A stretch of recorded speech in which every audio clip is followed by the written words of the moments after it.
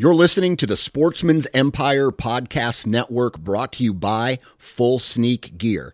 Check out their entire lineup at fullsneakgear.com. Also be sure to check out our entire stable of podcasts at sportsmansempire.com. New from Moultrie Mobile, the Feed Hub offers first-of-its-kind cellular connection and control for nearly any spin cast feeder on the market. When used with the Moultrie Mobile app, you can monitor feed and battery levels, run feeders on demand, receive alerts when feeders are clogged, and remotely adjust feeding times. The Feed Hub is ideal for anyone who maintains feeders. Remove the guesswork and save time by planning feeder maintenance before you drive to your hunting property. For more information, visit MoultrieMobile.com. You're listening to the Sportsman's Nation Podcast Network, powered by Interstate Batteries. From your truck to your trail camera, Interstate Batteries has you covered. Visit your local Interstate Battery store today or online at interstatebatteries.com. Interstate Batteries, outrageously dependable.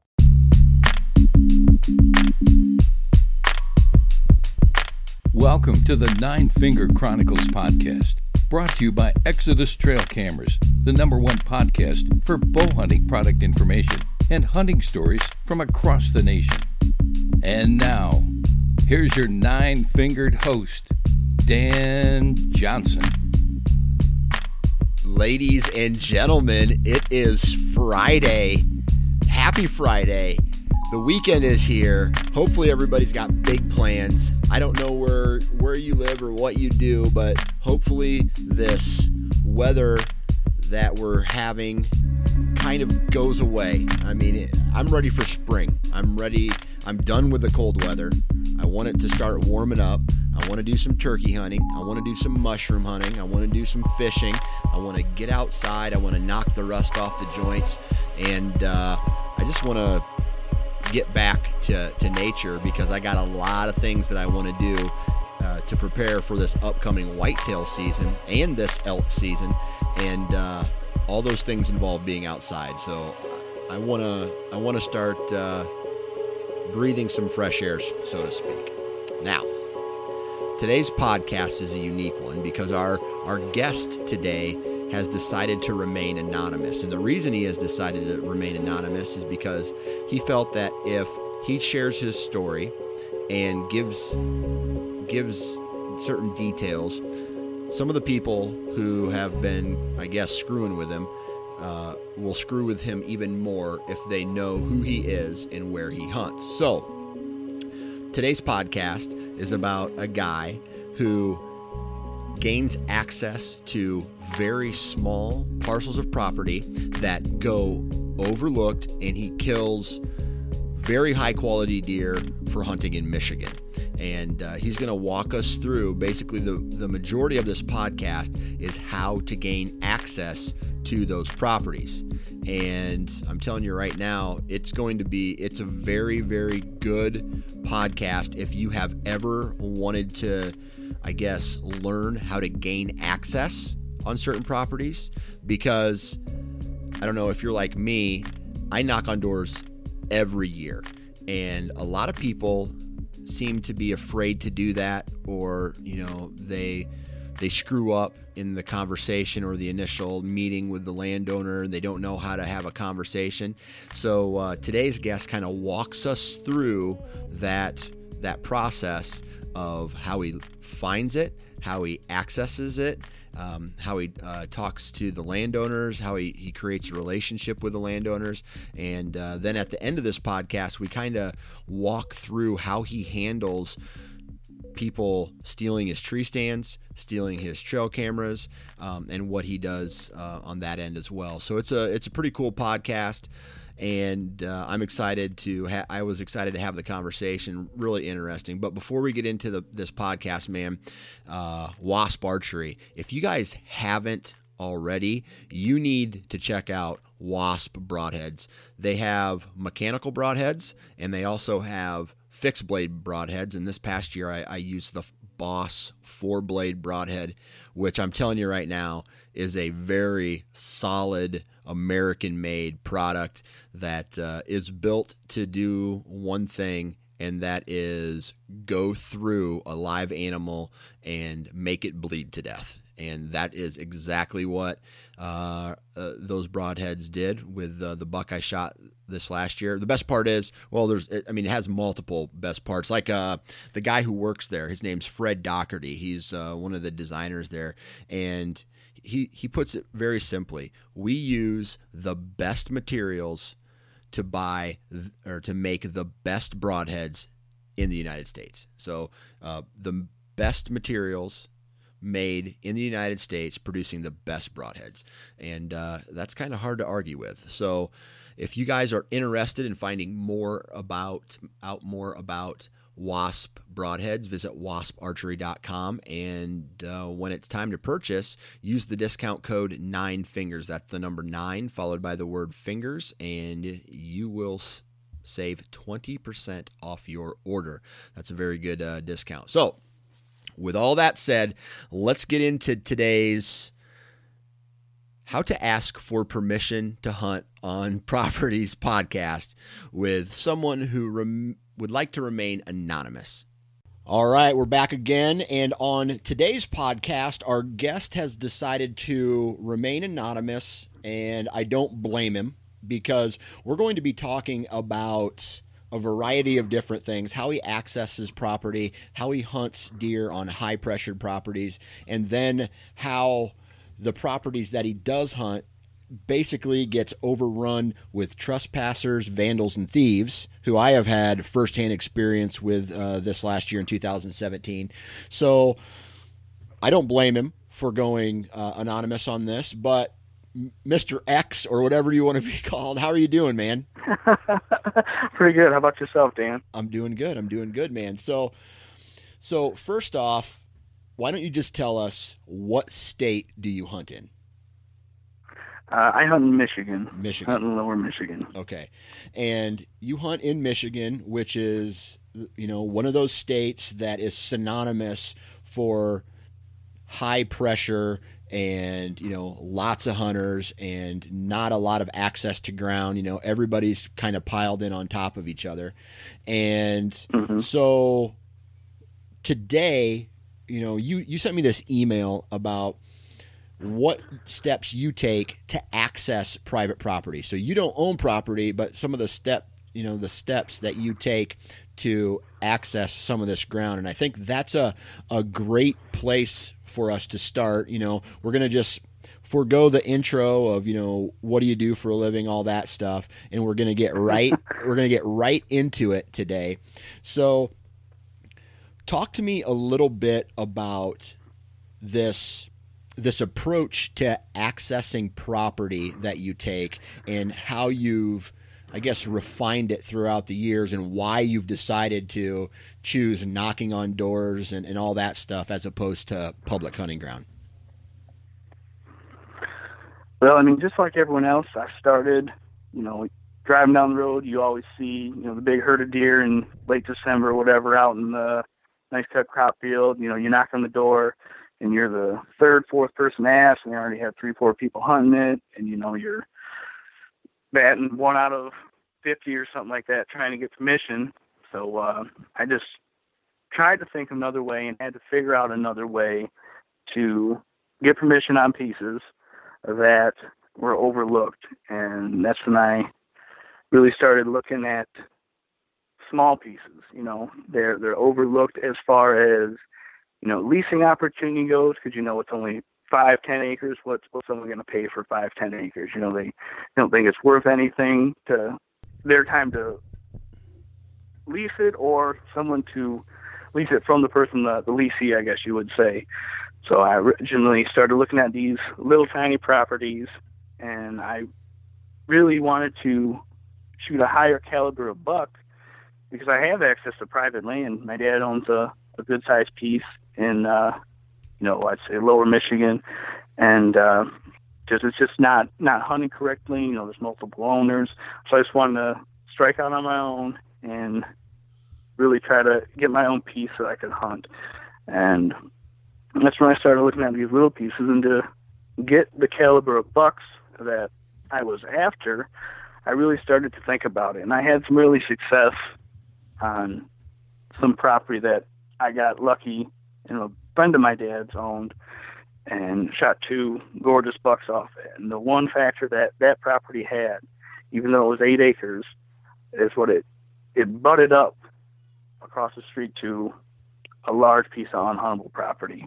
So that's originally what I went out trying to duplicate, getting permission on small pieces that were overlooked by people and butted up or bordered pieces of property that would allow deer to get some type of age on them, whether it's through, no hunting or someone who didn't allow hunting or whatever. And that's how everything originally started. Right. So then, real quick question. Do you feel that when people go to look for places to hunt, let's say like knock on door permission, that they are focused on big chunks of property, the big chunks of timber, and they're not even thinking about maybe a small 10-acre piece that butts up to a crop field, or or just a single finger or a single grass, strip of grass with a tree in it?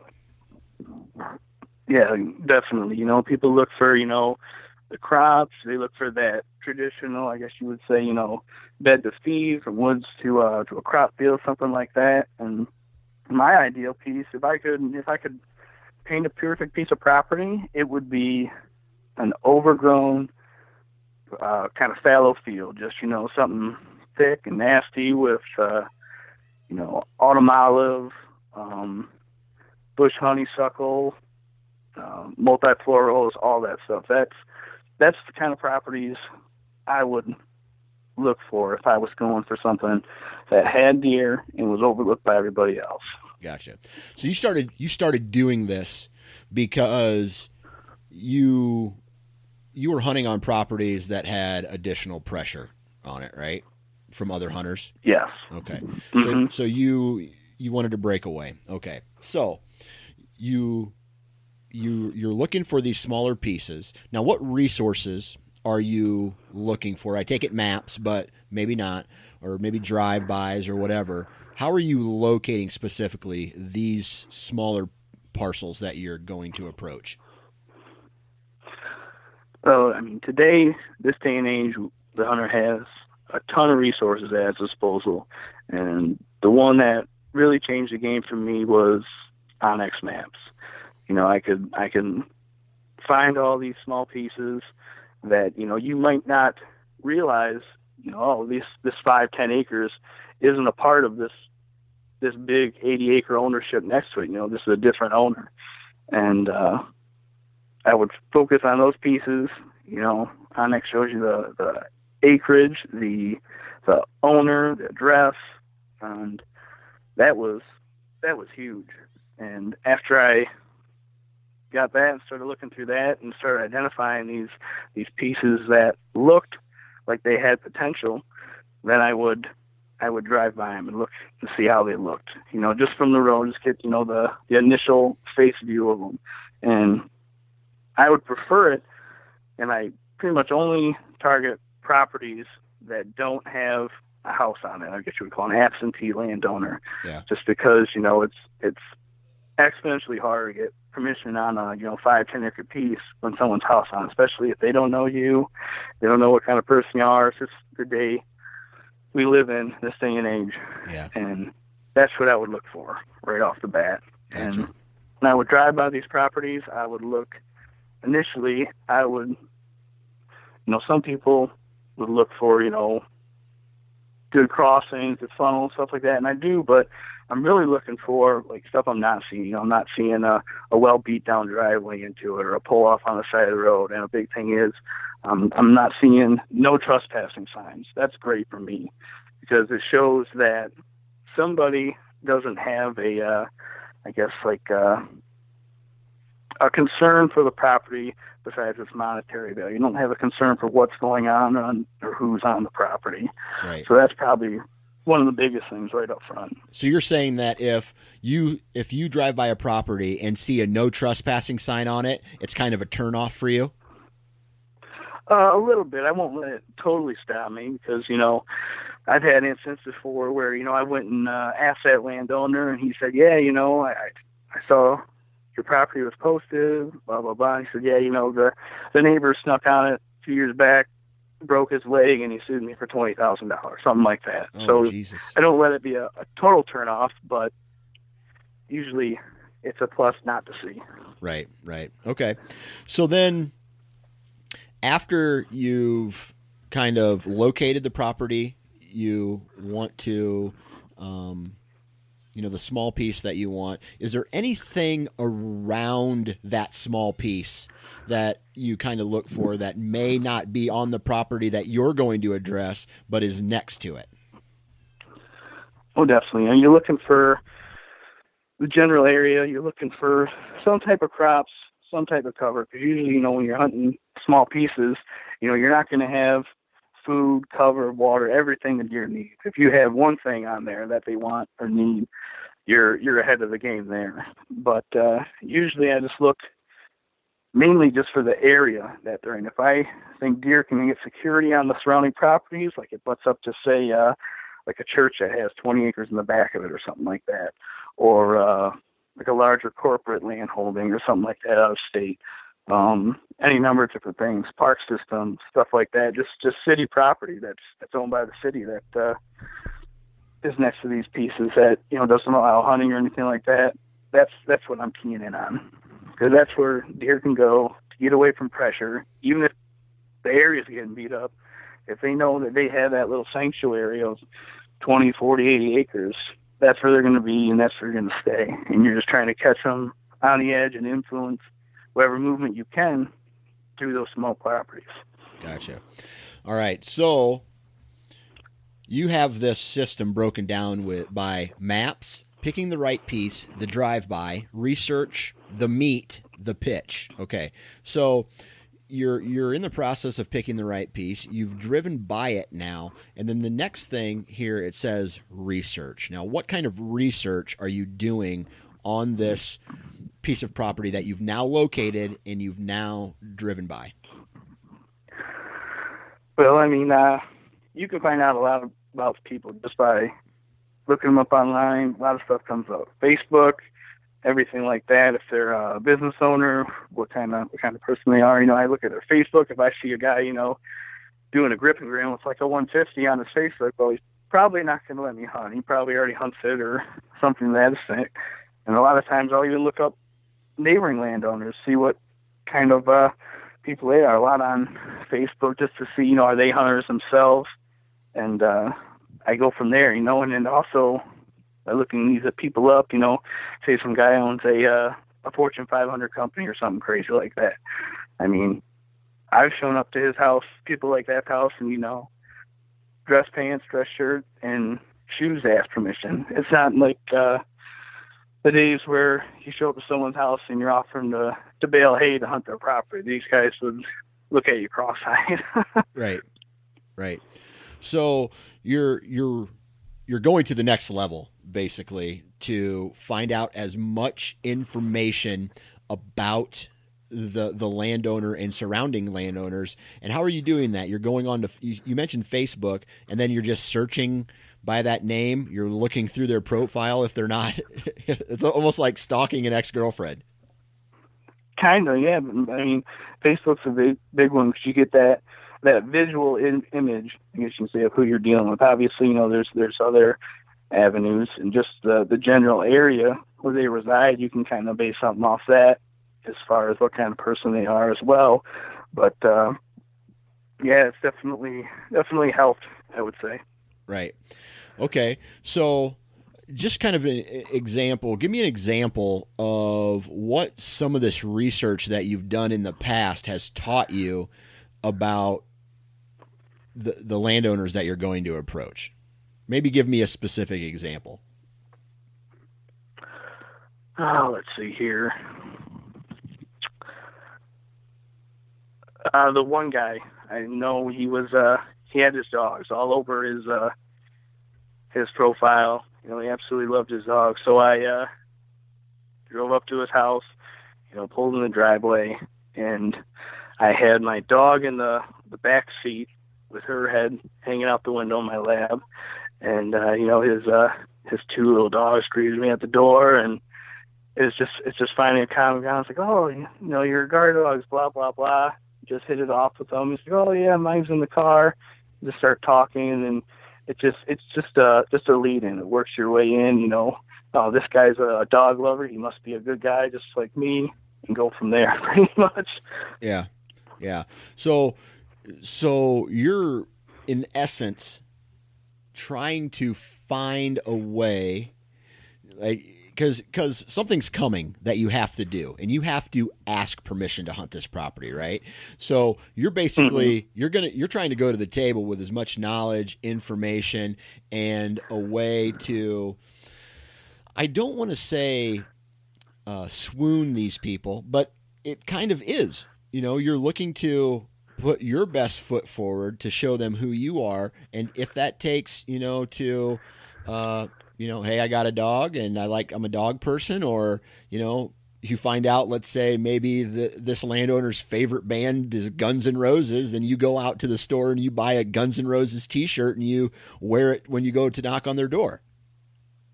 Exactly. You know, research has shown, you know, somebody forms an initial impression of someone else within the first, you know, 3-4 seconds of meeting them. Gotcha. And I would at least like to have that going for me even before I ask them anything. Right. Absolutely. So, and now this, you know, after this research portion, so you've done your research. Now you get an idea of who this person is, if you can, you know, if you can get information about them. Has there been any examples where the research that you've done, like you've went on their Facebook page or you've read information about them or whatever, and then you get to their door and they are completely different than what you thought they were? Not really, no. I'm usually pretty good at reading the signs, I guess you would say. Right. Okay. All right. So the next on the list now is you've done the research now, and now we have the meet, right? So talk to me about what the meet is.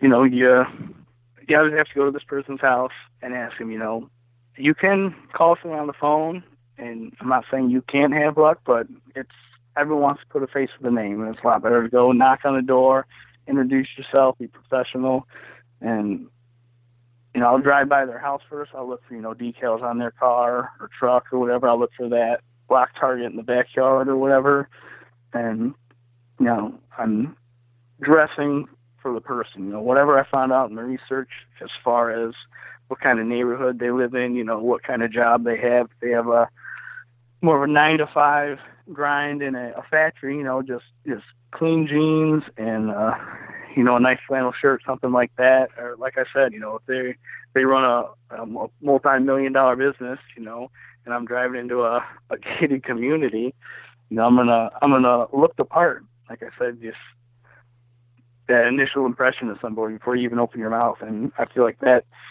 is a huge starting point and a huge benefit.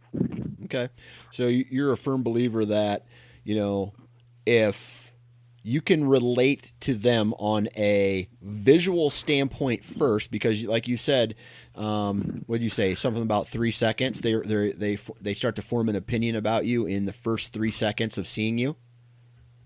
Yeah, that's correct. Okay, so then you're saying if you can relate to them, look like them, dress like them, and, you know, so when you come to the door, they almost see like a resemblance of either themselves or somebody that they know, then someone they would associate with. Yeah, they would associate with. Then that is a better chance for you to get on their property.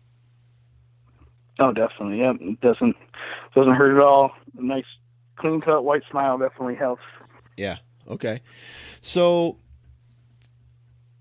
now we have, after the meet, right? So the meet is you shake hands with them, right? And you introduce yourself. How does that typically go? Now, is there a, like, a little bit of a BS session first, or do you go right into asking for permission? How does that conversation happen? If it allows itself, like I said, the guy's dogs or something like that, or one guy when talked to a big storm just went through and knocked down a tree in his yard, and I was talking about how I had to clean my yard up the other day and let into that. But usually it's just right to the to introduce myself, and you have to sell yourself. You pitch yourself. I go right into that. I introduce myself. How you doing, sir? My name's so and so, and I said, I'm sorry to bother you. I hope I didn't catch you at a bad time right off the bat. Usually you're trying to catch these people at home and they're working people, so it's usually in the afternoon when they're relaxing or getting ready to eat dinner or something like that, unwinding for their day. And I confirm, you own the such and such piece of property. Am I correct in saying you own the such and such piece of property off such and such road? Because nothing's 100%. I've been led astray before through Onnex, but it's very rare. But I confirm it with them. Yeah, I own it. I said, it's a beautiful piece of property. I drove by it, and everyone likes to hear that something they have is appreciated and beautiful, something like that. Like, this person appreciates my property, appreciate my car. So I usually lead in with that, and usually you're not waiting until the week before season to ask them. So, I say, this might be an odd question for you, given the time of year, might be April, May, June, something like that. And then I ask, I was curious if you didn't already, if you would allow me permission to bow hunt on it this fall. And I usually just start with bow hunting because most of my property is in bow-only areas. And even if people have some type of stigma against guns, usually they view bows as more of a novelty item. Right. They think it's more of a toy than a weapon. I don't want you creeping around my property with a gun, but a bow, that's pretty harmless. Have at it. So I just go with the straight bow permission and go from there. And usually, if I've done my research right, they're an absentee landowner. Most of these properties are, something that was, let's say, willed to them, or someone who might live in the city that, they bought 10 acres more out towards the country and they're going to build a house on it, but, money wasn't right at the time, stuff like that. And usually, they have no issue with it. And I've had outstanding results. Like this past year, I asked permission on 4 pieces, got permission on 2. The year before that, I asked permission on 5 pieces, got permission on 8. And the 5th guy, only reason he said no is because he recently sold the property. So, Gotcha. And that's outstanding odds for the area in this time of day. Right, absolutely. I can remember moving to the the part of the state that I live in now, and for 2 days in a row, 2 weekends in a row, I went out to 22 different landowners. I did my research, and I was told no 22 different times, right? Yep, everyone's been there. Yep, and it's a part of it's a higher population center in Iowa. There's good deer, but it's in between kind of 2 big city centers and then a third one, so that forms kind of this really populated triangle. And I ended up learning that, I just stay away from that area and go somewhere else. However, when you are pitching these people about, is there any tells that whether it's a facial expression or body language or, like if they smile or if they frown or if they, they're not interested in what you have to say, they seem like they're agitated because you're at their door. Does that change how your conversation goes with them? Yeah, definitely. Usually I'm pretty good at reading people's body language. I'm a police officer by profession. And, the arms cross is a defensive posture, just stuff like that. And, if I see that, usually at the end, I say something to the extent of, I'd be happy to address any concern or questions you may have, because a lot of times this is the first time a non-hunter like that has had any interaction with someone, that hunts and wants to hunt their property. Right. And the one guy I asked, and he said, yeah, I don't really have an issue with bow hunting, but the only problem I have is, I don't want any kids to be walking around in the field or whatever and step on an arrow that you might have shot and get poison in them. And this gentleman was I kind of looked at him cross-eyed, and this individual was a Indian fellow, Indian, not feather. Yeah. And he literally thought I was dunking my arrows in poison before I went out deer hunting. I explained to him, I was like, no, I use a poison-free rig, it's just a sharp broadhead, and I ended up getting permission on that guy's property. So it never hurts to, when the opportunity arises, to politely ask, why, or is there any concerns you have? There's nothing wrong with that. What's the worst they can say is, no, you can't hunt it. Right, absolutely. That's crazy. And that just makes you think of, okay, obviously, and I don't even know if it's illegal in all states, or because I think poison on an arrow used to be legal in some states. Yeah, I don't know, maybe. But the fact that people think that, it just tells you that how much work disconnected they are to right, absolutely, and how much work we as hunters have to do to let them know, no, I'm not poisoning animals. Mm-hmm. So what about in this conversation, you're starting to pitch them the idea of you hunting on their property, right? You say, can I hunt? They say yes. Awesome. You win. Right. Then they say no. Do you throw rebuttals their way ever? Or do you just kind of say, you know what, this first meeting, I'm going to go with no, and we'll try again next time? Usually, I guess you would take the temperature each situation. If it's a hard line no, door slam, well, he's probably not going to bite the second time. But like I said, if it's a soft no, then like I said, you ask me if you have any concerns or any questions. Are you not a fan of hunting or anything in general, or just, and it's like that has worked out before, where you start a conversation, you can address issues like the poison arrow. Right. So in these conversations that you're having, you're trying to gauge the temperature of them, and whether or not, because your main focus is to bow hunt whitetails, right? Yep. Right. So do you ever, based on the conversation, maybe before you even ask can I bow hunt your property, do you ever try to get, I don't know, get your foot in the door by other ways? Like, hey, do you mind if I shed hunt? Or do you mind if I turkey hunt? Or do you mind if I don't know, pheasant hunt or whatever? Not really. I never taken that avenue. I guess I never really had to. But that is an option, just so they can see what kind of person you are and start to build some rapport and relationship and go from there, build up. That's definitely an option. Right. So what happens if someone says to you, well, I got another guy hunting on it right now?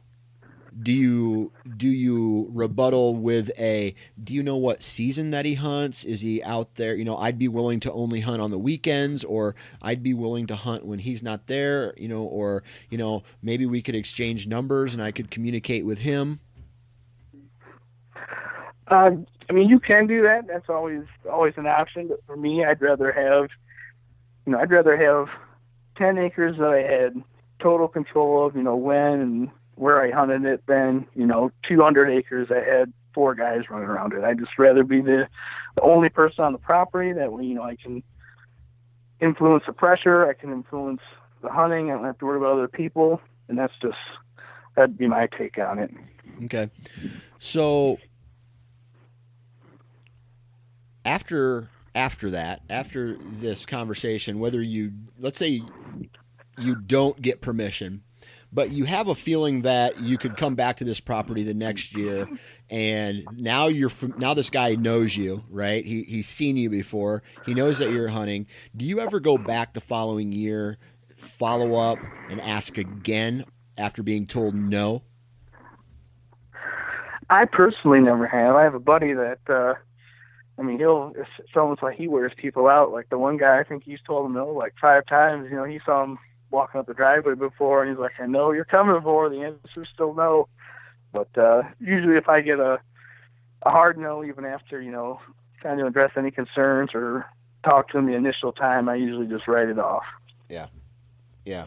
So you kind of just stay away from that point. Mm-hmm. Gotcha. And that's one thing that, I've got some property owners that I talk with every year. And whether it's, I communicate with them like, hey, has there been any problems with, people trespassing on your property? And they say, well, no, I haven't had anything this year or anything like that. I know that they don't have a serious hunter on their property. And I'll ask, I'll go, hey, I know last year you said no, just curious if anything changed. Would there be a possibility of maybe me bow hunting on your property this year? And they say no again. Well, I got my brother-in-law likes to hunt, which the brother-in-law hunts one day a year, and the rest of the time no one hunts the property except for maybe like a shotgun season. They'll do a drive through it. Right. But your approach is on a much smaller scale. So now what happens? Like, do these landowners, are they on their property a lot? Are they away from it? Or does it just exist to them? Pretty much it just existed. Like I said, it was something that was willed to them, and the taxes are a couple $100 a year, so they don't mind paying it, or they bought a piece out in the country to build a house on, and they haven't yet. And several of the pieces I have permission on are from a single guy that owns it. That is, a land developer. He will come in and build, a custom build business or company for whoever buys the property, and they have pretty much zero care for what goes on the property. Like I said, besides for the monetary value. When I do get permission on these pieces, one of the big things I ask is, does anyone else hunt the property? No. Okay, have you ever given permission to anyone else in the past? Because, not everyone's as diligent as you and talking to the landowner every year and, re-upping with them, so to speak, and making sure it's all right to hunt there year after year. Some people get permission 5 years ago, and you go out to the property, find a bunch of stands. It's like, oh, yeah, I got permission from so-and-so back in the day, and they just been riding it out. Yeah. I had an encounter like that several years ago, actually, when I first started seriously bow hunting. I remember going onto a piece of property, and this guy tells me he got permission 19 years ago. He's like, yeah, I got permission in like 1992. I'm just like, holy shit, buddy. That's 19 years ago. I can tell you right now, that guy is in a nursing home, and the person who's actually in charge of the property doesn't have a clue who you are. And long story short, that guy tried to strong arm me, and he ended up getting kicked off the property. But so now let's say you get on this property, and I mean, you're going through a lot of work to access this, right? So you're doing your research, you're finding the pieces of property, and from the email that you sent me, you are interested in a certain caliber of deer, right? You're not doing all this work to just go out and shoot a 100-inch 2-year-old, right? No, okay. No. Pretty much if it's under 140 inches anymore, I won't shoot it. Okay. And for where I'm at, that's pretty much unheard of. Right. So you found success doing you found success doing it this way. Now you've done You've done the work to get on the property. Now, once you get on the property, what does your scouting regiment look like? Are you hanging trail cameras? What's that next step? First thing I do is I get to the property. First thing is I walk the perimeter. That's going to tell you a lot about the property, and, a smaller piece. It's not like walking a square mile or a half mile piece or something like that. I can walk the perimeter. I can see, for the most part, any trails coming in and out. I can see any other hunter access, maybe from a neighboring property coming in and out. Because you gotta remember, these properties, you're looking at pieces of properties because they're pretty much devoid of human activity. Well, that obviously gets noticed by any immediate adjacent homes or anything like that. Right. And sometimes they tend to spill over. But initially, yeah, I'm walking the perimeter, checking for good trails, any other signs, good funnels. I'm looking for bedding, stuff like that. And depending on the time of year, usually I go off a 3-year pattern. I give a property 3 years. First year, I'll go in there, and I won't do anything to the property. I won't ask permission to do anything to the property. I just hunt it as is. I'll put out a couple of trail cameras if I see good spots or something like that, or if scrapes open up, and I'll just hunt the property, just I guess you would say naturally. Right.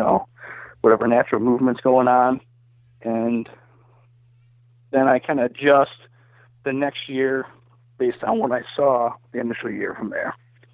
Okay.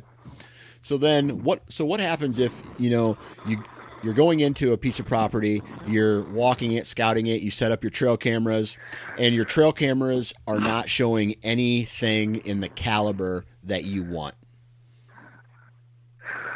And that happens a lot. Like, I probably realistically have access on around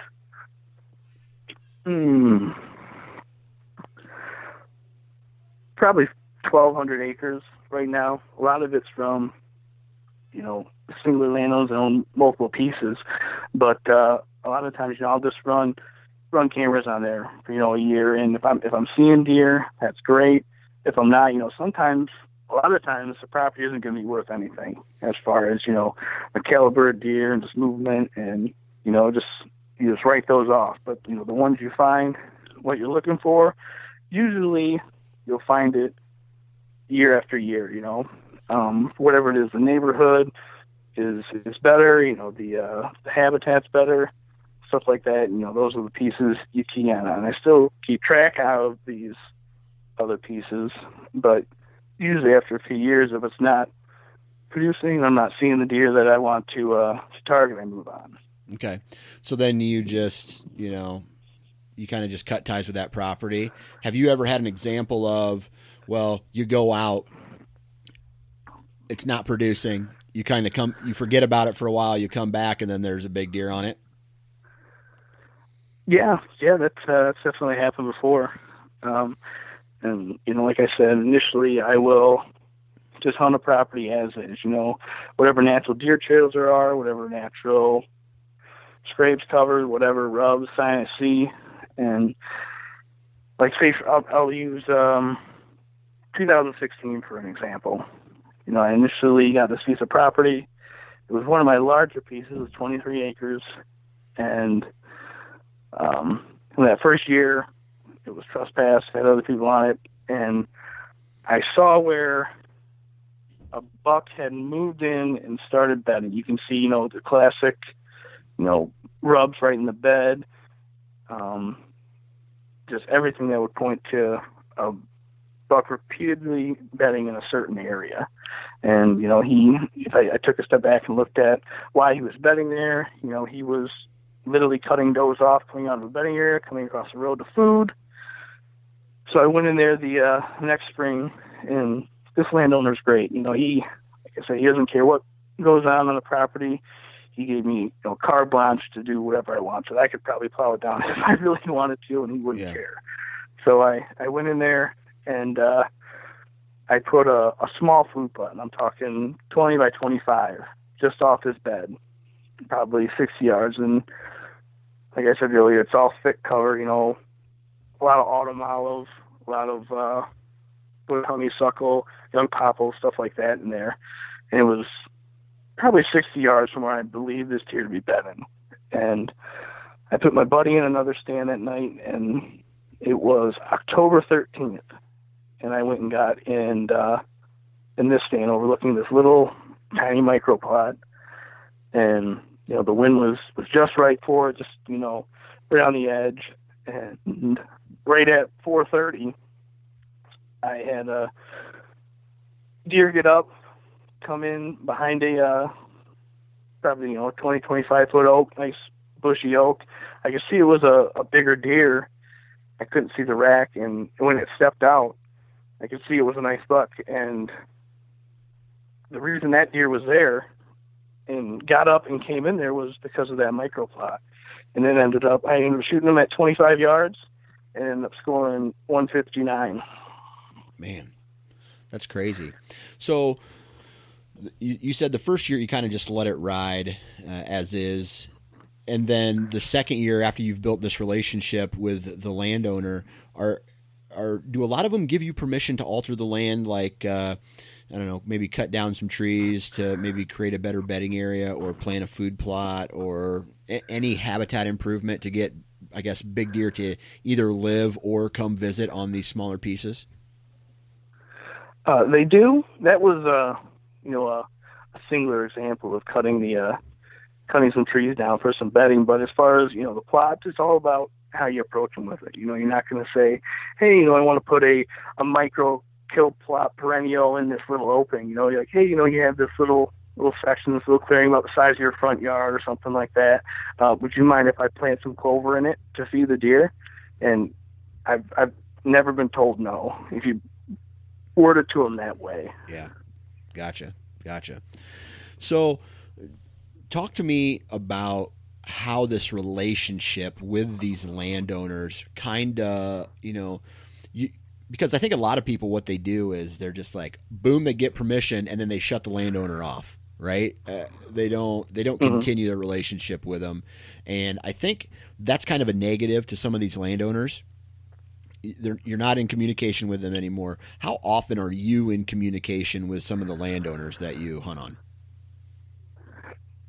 Some of the farther ones, you know, might live an hour and a half away, and you know, I might call them once or twice a year just to check in. You know, I always send a thought-out Christmas card, you know, thanking them, especially the first year.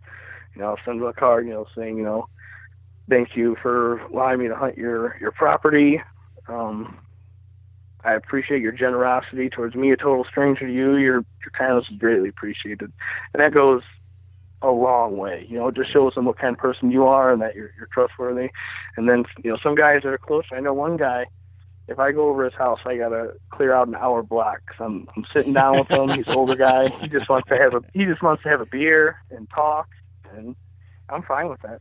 Yeah, absolutely. So one thing that I have run into as a person who hunts on permission property is the amount of involvement that the landowner wants to take on their piece of property. For example, trespassers or thieves. And I hunt on some pieces where a trespasser could come through and I would say, hey, maybe I even confront the trespasser and I say, hey, listen, guys, as far as I know, you don't have permission to be on this property. You need to go check. And they're like, whatever. And then they leave. So then I go and do what I feel is my due diligence. I talk to the landowner and I say, listen, I caught these guys trespassing on your property. And some landowners are, no, if that happens again, call the sheriff or whatever. And then you got some that are just like, well, I really don't care. It doesn't bother me. You know, they're not really hurting anything. How do you handle situations like that? Usually, and that happens, especially with, some older property owners, they don't care one way or another. And, I explained to them just like I explained when we initially started talking. I told them about, I just don't want someone to ball break a leg and then sue you for the incident. Yeah. And usually that changes your tune. Once you hit somebody in the pocketbook, usually that'll sour them pretty quick. Right. I want to go back to the pitch. And in this note, you say the pitch you think is where a lot of people bomb, and where it comes to, the conversation to ask permission to hunt a piece of property.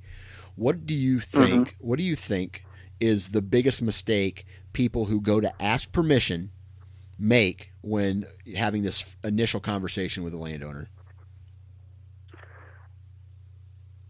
They don't have their spiel kind of planned out. It's just like it benefits you going into it to have something planned out, what you're going to say, to almost rehearse it on the drive out there and practice it, saying out loud, just like you're back in college preparing for some speech. And a lot of people, struggle with that. They get right up there, they lock up, and they're just like, can I hunt your property? I'm like, no, I don't know anything about you. I don't know who you are. And I feel like that's for a lot of people drop the ball. If they, just practice something, and they're confident in saying it, people can see that, this is a confident person, well spoken, and that'll go a long way. Right. Okay. And how do you deal personally with, and I know this is kind of a subject change, but you've had some bad experiences with trespassers and thieves, and you're chasing these deer, you're becoming successful. I take it that there's people in the area who notice it, and they're becoming, I guess you would say, jealous of your success, and now they're starting to basically fuck with you. Yeah, it happens, and like I said, if a piece of property has been vacant for a while, it hasn't had any human intrusion on it, neighbors notice this, and they kind of treat it as their own sometimes. And one incident in particular, I got permission on a 16-acre piece of property, and obviously the neighbors on both sides hunted. The one guy had big, pretty much condo on stilts, blinds right on the fence line, and he actually had shooting lanes cut across the property that I got permission on. It had yardages spray painted on trees, all sorts of stuff. Oh wow! So obviously I went over there. I introduced myself, said I'm going to see this next year. I got permission from so and so. I went out there, and I about 80% of the time just hunt out of a tree saddle. Right. It's easy. I can get in and out. It's very inconspicuous. And in this particular property, it was a really good piece of property, really good neighborhood. So I hung a couple portable stands for my dad to hunt out there with me. And me and him came back probably about a month before the season, just to do a walkthrough to make sure everything was okay. I was going to point the stands out to him, and the one tree was laying down. I'm looking up in the air, where's my stand? And I see, the tree down on the ground, and all my tree stands. I mean, I'm sure you could verify this. When someone steals your stuff, it's pretty much just going to be a crime of opportunity. They're walking through, they see your trail cam, it's not locked up. Right. They take it and they're gone with it. So I went above and beyond. I chain locked both these tree stands to the trees. I took out the 4 or 5 bottom steps, and I even lag bolted the stands right to the tree, through the main support. So if someone really wanted them, they would have to work for them. And I went back out there, and the tree stand was cut down, and somebody had taken a grinding wheel and cut up the stands on both trees. And I was hot. And you're a cop. Yes. And they probably don't know at this point that you're a police officer. But at this point, that doesn't tell me there's a thief in the area. That tells me someone doesn't want you there anymore. someone's trying to make a statement. It's not just like, I want your stuff. They want you out of there. Right. Okay. Yeah. So you have two things to worry about at this point. One, you go back to the landowner and you share this information with them. And the landowner's like, oh man, that's just bringing too much attention and problem. I don't want to deal with it. Why don't you just not hunt here anymore? Right. Because they don't want to have to deal with the problem. Or they thank you and say, well, hey man, I want to sue that guy for the value of that tree and for trespassing or somebody right like that. So how did you approach a situation like that? Obviously, there's a little bit more to it than that. The neighbor actually did know what I did for a living. Yeah. And I knew his son through people, I guess we'll say. And he told him about me, and I went to the landowner, told him what was going on, and he's like, that's BS, blah blah blah. You know who it is. Let's do something about it. So, I made the report and everything. The DNR comes out and they bring a forester and they measure the trees and the circumference. And the landowner said, I'll prosecute the person if he comes forward. They finally get a confession for the value of the trees, and you can, get them for the value of the equipment you lost. So I was all about that, and that's what I initially did. But kind of a longer story short, it never went anywhere from there. Right. Man. So have you had trail cameras stolen as well? Yeah, I went out. Is this on the same property or on different properties? These are all on different properties. So right. I have a bunch of different properties, and I can count on a couple a year. Like I say, I went out Monday to. I wanted to move trees probably 30 yards in this one area, and I had a camera in the area, general area. So I thought, well, I'll pop over there and check it. And I went over there, and it was gone. I don't know about you, man, but this year I've had 5 trail cameras stolen on 2 different pieces of property. And I almost hit a blackout stage of anger where I'm glad there was nobody around, because I probably would have done something I probably would have regretted, like, I don't know, slashed a tire or threw a punch, you know what I mean? Which is never good, yep. But, in my head, that's what I'm thinking. So what happens when these bad things are happening to you, right? Thieves, like this one guy obviously just didn't want you in the area. Now you have people who are trespassing, whether or not they're stealing because they want your camera or they're stealing because they got caught on camera. You know what I mean? Mm-hmm. How do you handle situations like that? Like you said, you want to black out, you want to go crazy, but at the end of the day, especially in my situation, I like to stay gainfully employed. Right. So, you just gotta think about it. Do you want this controlling the rest of your fall and your season, or do you wanna focus on what you really enjoy doing? Obviously you're not gonna win a war with someone who is right next to a property that is 30 minutes away from you. It's just not going to happen. Right. And although it sucks, and you would like to say, well, I'm not going to let somebody influence my legal enjoyment of the sport, sometimes you just got to chalk it up as a loss and on to the next piece. Move on. Yep. Yeah. Random question: Have you ever maybe had an idea of who the person was who either stole your trail camera or messed with your property and pulled your squad car into their driveway, or maybe flashed your badge in conversation to try to be like, I just screwed with a police officer? I never have. No.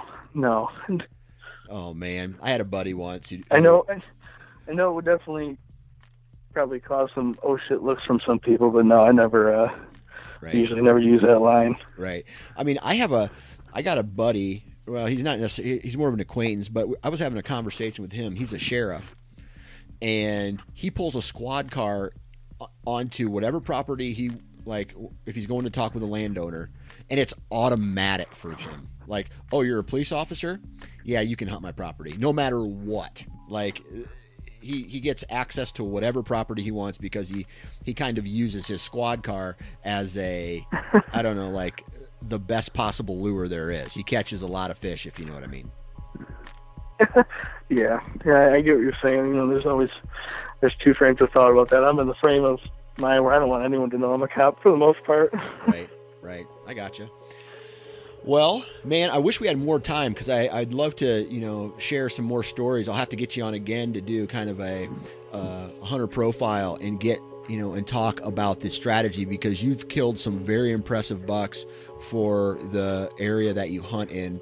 And I want to know how you do that. I mean, we've got part of the story now as far as accessing these small parcels. The next part, which is equally as hard, is killing these deer on, you know, 10, 20 acres only, which has, you know, obviously limited places for tree stands. So I definitely want to continue this conversation another time.